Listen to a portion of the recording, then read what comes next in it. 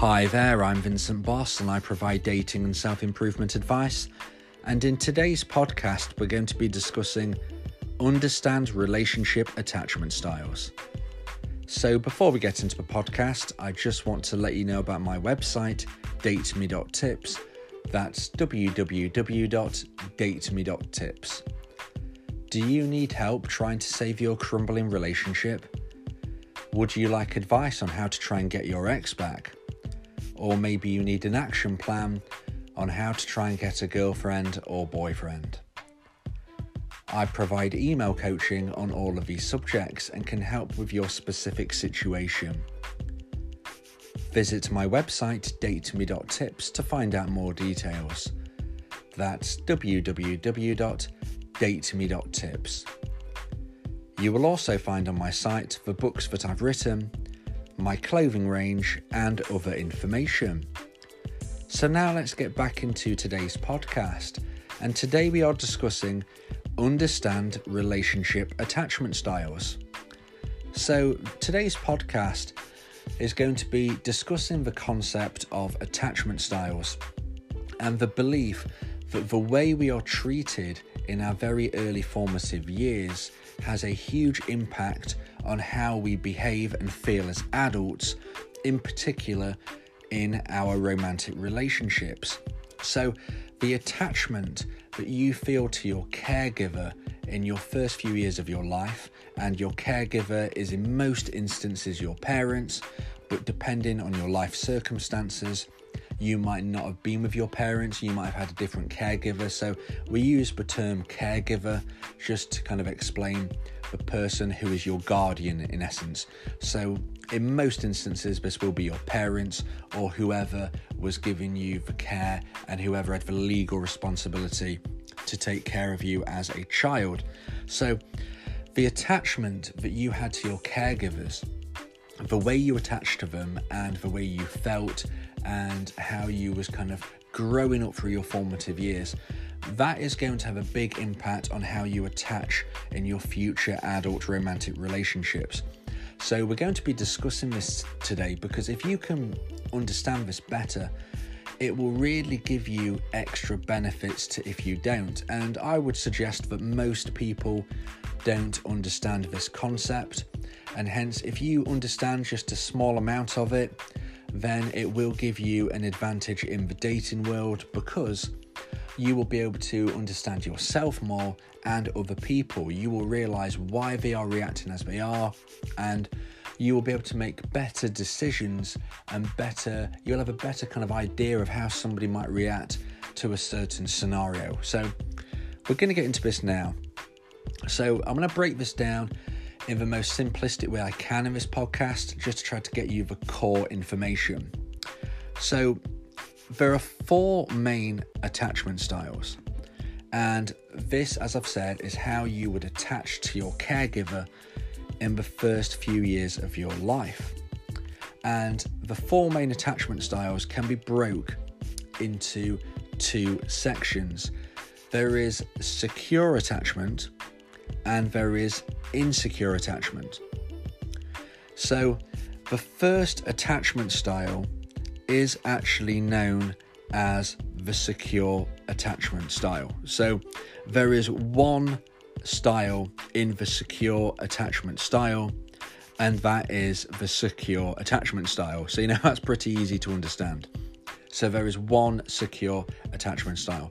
There are then 3 insecure attachment styles. And within those 3 insecure attachment styles, one is very uncommon. And for the purpose of this podcast, we are therefore not going to discuss it. So today we are going to be discussing the secure attachment styles, in which there is just one, known as the secure attachment style. And we are going to be discussing the 2 main insecure attachment styles because they are much more common than the 3rd insecure attachment style. So let's now put some flesh onto the bone. So as I said, there is one secure attachment style, and it is known as the secure attachment style, and that is the healthiest attachment style that you could have. If you have a healthy attachment style which is somebody who is feeling secure, for secure attachment style, then you would have had love when you needed it. If you seeked and wanted comfort, you would receive that comfort, you would receive that love. You would not be somebody who would feel like you were starved of affection. You would be somebody who always felt that if you were scared or frightened, you would be able to get the love that you needed. You would be able to separate from your parents in a healthy way, and you are more likely to have high self-esteem.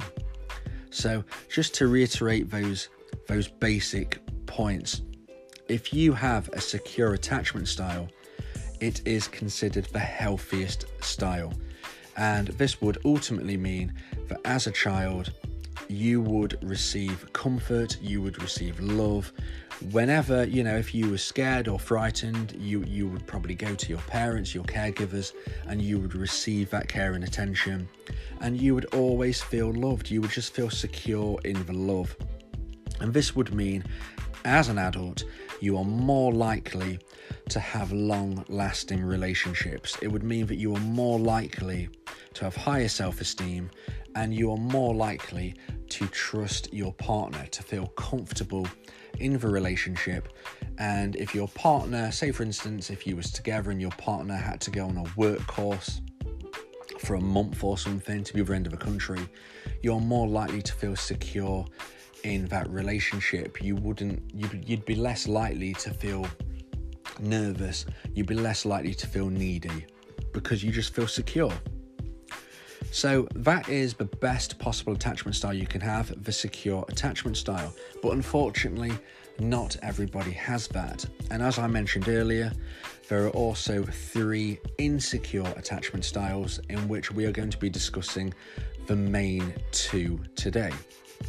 So the first insecure attachment style has actually a few different names, but we will refer to it today as the anxious attachment style. So if you are somebody who has the anxious attachment style, this means that you have had most likely inconsistent parenting. So this basically means that sometimes you would feel the love, sometimes you wouldn't. Sometimes you would run to your caregivers because you're feeling scared, and you would get that love and you'd get that comfort, and sometimes you would do it and you wouldn't get any at all. So it was just inconsistent. Sometimes you felt safe and cared for, sometimes you felt your caregivers were quite cold towards you. Sometimes out of the blue you might get a lot of care and attention, and then sometimes you might get nothing at all. And through this inconsistent parenting, it will result in anxiety as a child, and that will move forward into your adult relationships.